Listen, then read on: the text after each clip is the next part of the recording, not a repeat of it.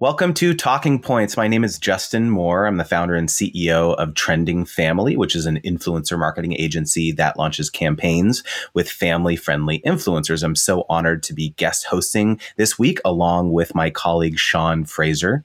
Hey everyone, I'm Sean. I'm the VP of Creative Services and Client Success at Trending Family. So excited to chat through some of these articles this week. There was a lot of good stuff here. And why don't we kick it off by chatting about the Influence 100? So this list was curated by Influence Weekly, and there's a lot of great stuff on here. And Sean, I thought we could just chat initially about, what a great mix of kind of both top influencers as well as industry folks here.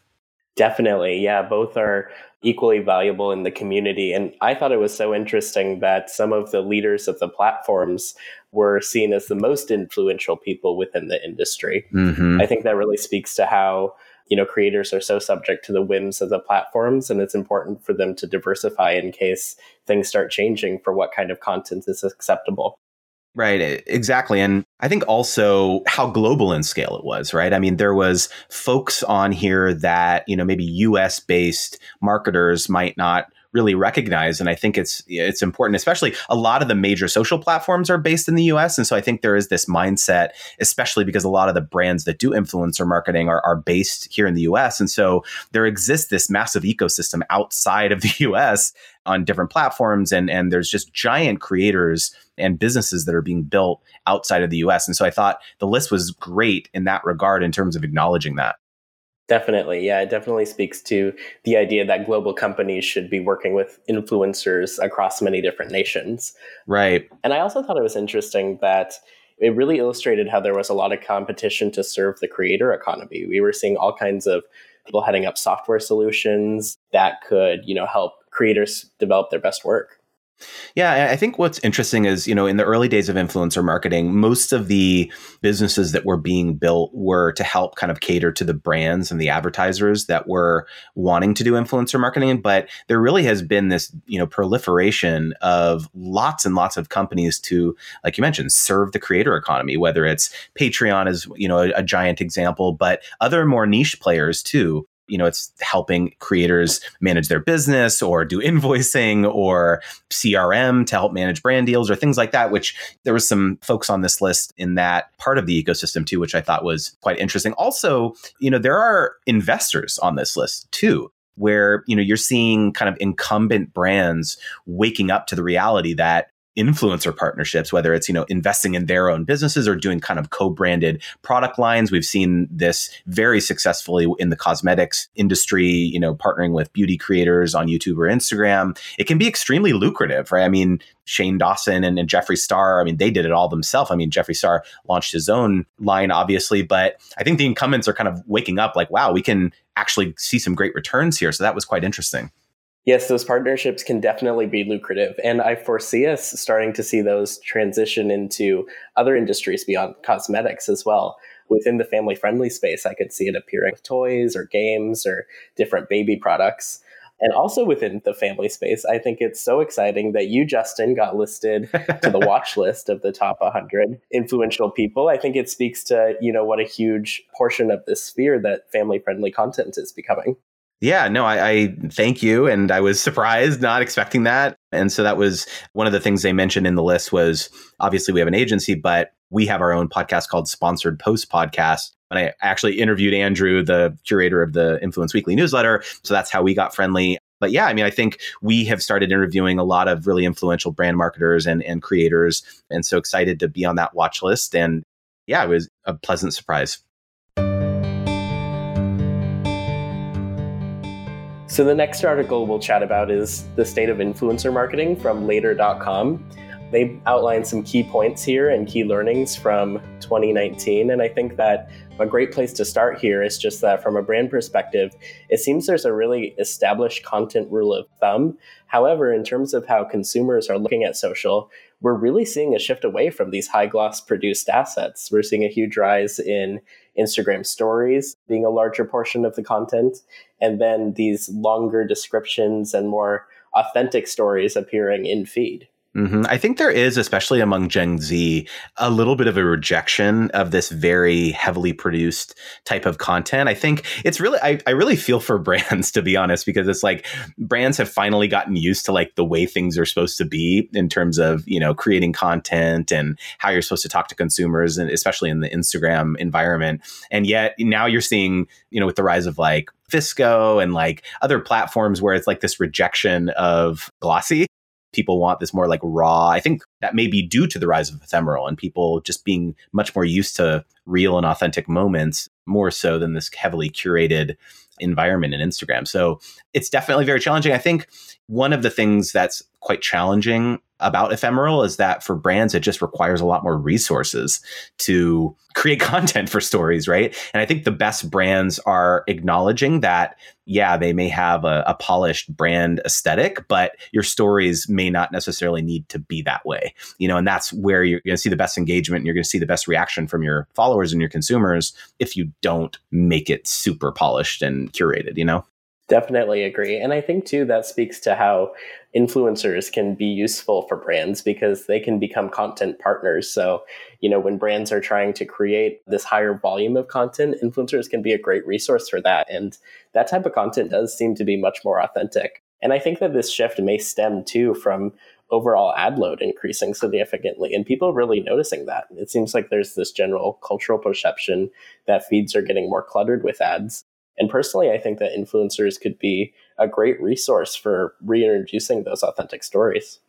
Yeah, I mean, there definitely is pop culturally a little bit of a bubble that I think a lot of brand marketers sometimes operate in. You read the trades and you read LinkedIn and you talk with your colleagues and, you work with influencers and stuff. And so the creator economy and influencer marketing is very normal to folks who are working in this industry. But outside of that, I think there still is kind of this general perception that sometimes influencers or creators are kind of ridiculed in pop culture, whether it's in, traditional publications or things like that. And so the way in which influencer marketing touches the general populace is in the way of ads, right? And so I think there is this sense, not only from marketers, but from just general consumers, that there's just so many ads, whether it's like sponsored posts by influencers in feed that are organic or actually like ads in feed. And so I'm not really sure what that's going to lead to, but I think that's definitely going to be something to watch in terms of 2020, whether social networks limit the amount of ads you're seeing in feed, or I don't know. It's also December, so maybe anecdotally things are just really heavy right now. But I do think we've seen that like build up over 2019. I agree. And I think it's coming to a head with changes being made like Instagram and potentially other social platforms removing likes. Maybe that could be in response to this overwhelming amount of ads we're seeing. And that maybe they're trying to nip a lot of the criticisms around mental health and the attention economy and things like that. Two birds with one stone, removing likes where, maybe influencers won't be able to do as many sponsored posts without likes, although they'll still be able to see them, in their back end, of course. But super interesting. Another really interesting article about grocery influencers. Obviously, we've seen a massive rise in with me content, whether it's shop with me, clean with me, even study with me, and so this phenomenon of people wanting to watch other people do relatively mundane tasks is really a giant trend this year. I mean, across the board, whether it's on YouTube and other platforms. But this article in particular was quite interesting about there are these influencers that have these very well engaged and well-liked pages on Facebook, for example, for Aldi, a grocery store. And there's these kind of niche groups that are brand specific. So it's not even like an influencer who has an affinity to a certain brand and it's their name. It's actually the name of the group is like Aldi lovers or whatever it is, right? And so I think it's quite interesting that you've got these influencers, but also just everyday consumers who love certain brands and want to be engaging with content about that brand on a daily basis. Definitely, yep. And I think it's really interesting too, because it feels a little reminiscent of past blogging trends when we used to see blogs all about couponing or about, getting the most for your money at a certain store. I think it's really exciting to see that being revitalized in video, especially since those were content pieces that were really interesting and entertaining for a lot of people.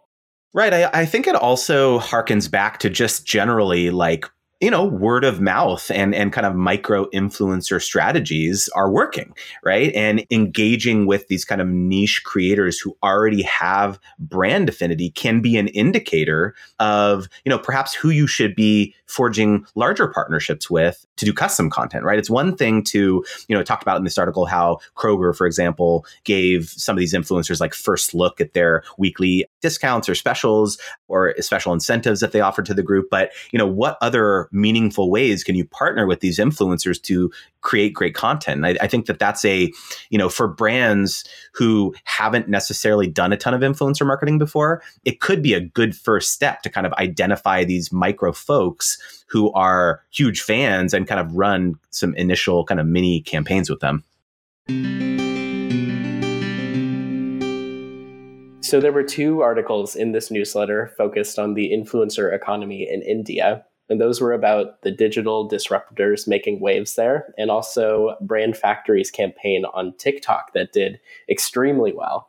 And I think this is a really exciting trend in 2020, just thinking about how global brands or brands that are thinking about expanding around the world really should not limit their influencer content to being in English. After all, India has the second largest internet user base and some of the largest global creators.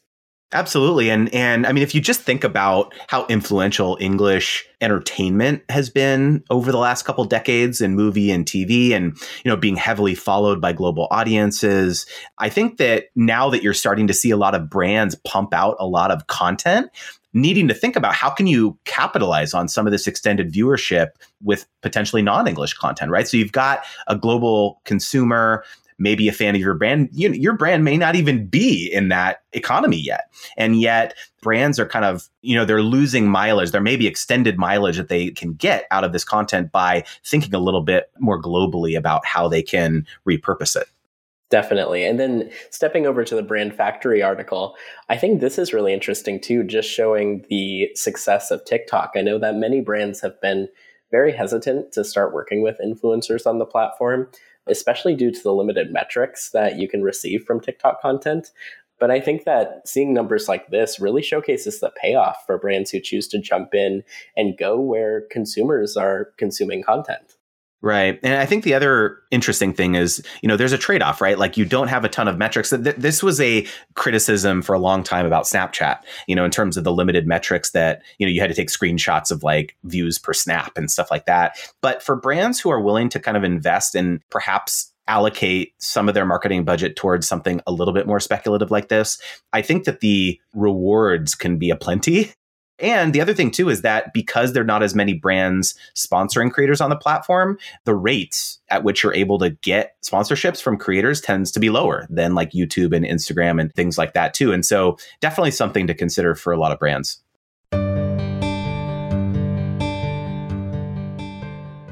So there was another good article about a influencer campaign that Vistaprint did with Rosanna Pansino, who's one of the leading cooking and lifestyle creators on YouTube and Instagram.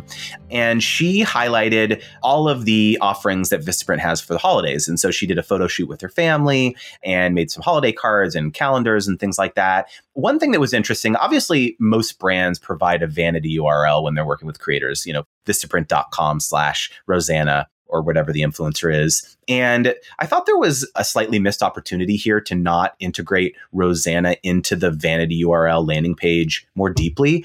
So if you click that link, you go through and you can see some of the cards they have, but there's no photo of her. There's, her video is not embedded on the Vistaprint site, nothing additionally on there. We have found a lot of success when our clients are able to embed the video and maybe have a little bio of the influencer, maybe even have a curated collection of products from that brand on the site. So allowing the consumer, holding their hand a little bit more on the consumer, purchasing journey where they're clicking off of YouTube, now they're landing on the brand site. How can you further push that consumer down the purchase funnel? I think things like that are pretty critical. And so maybe a little bit of a missed opportunity here, but, great campaign otherwise.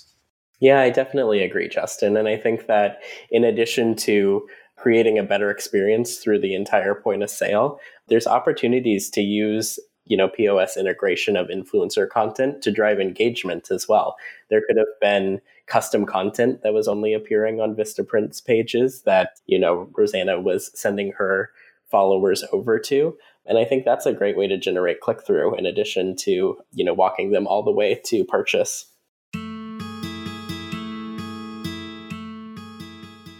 So one more article to chat about is the one focused on athlete influencers. And I think that the huge takeaway here is that athletes of the modern age are really required to have a robust digital presence in order to endorse a brand these days. It can't be just their likeness or just their image on a glossy ad. Now they're really having to further that with, shout outs on different social and direct engagement with their own followers.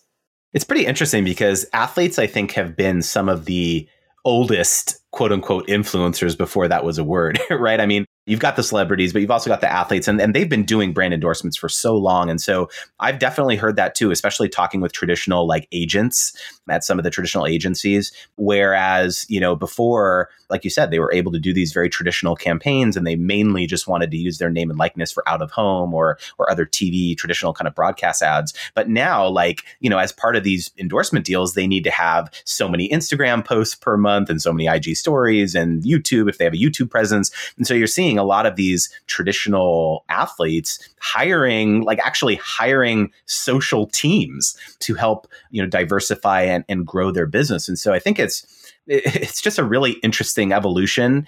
And I think everyone is recognizing that, needing to have a digital presence is no longer an option, if they want to compete with other peers in their industry.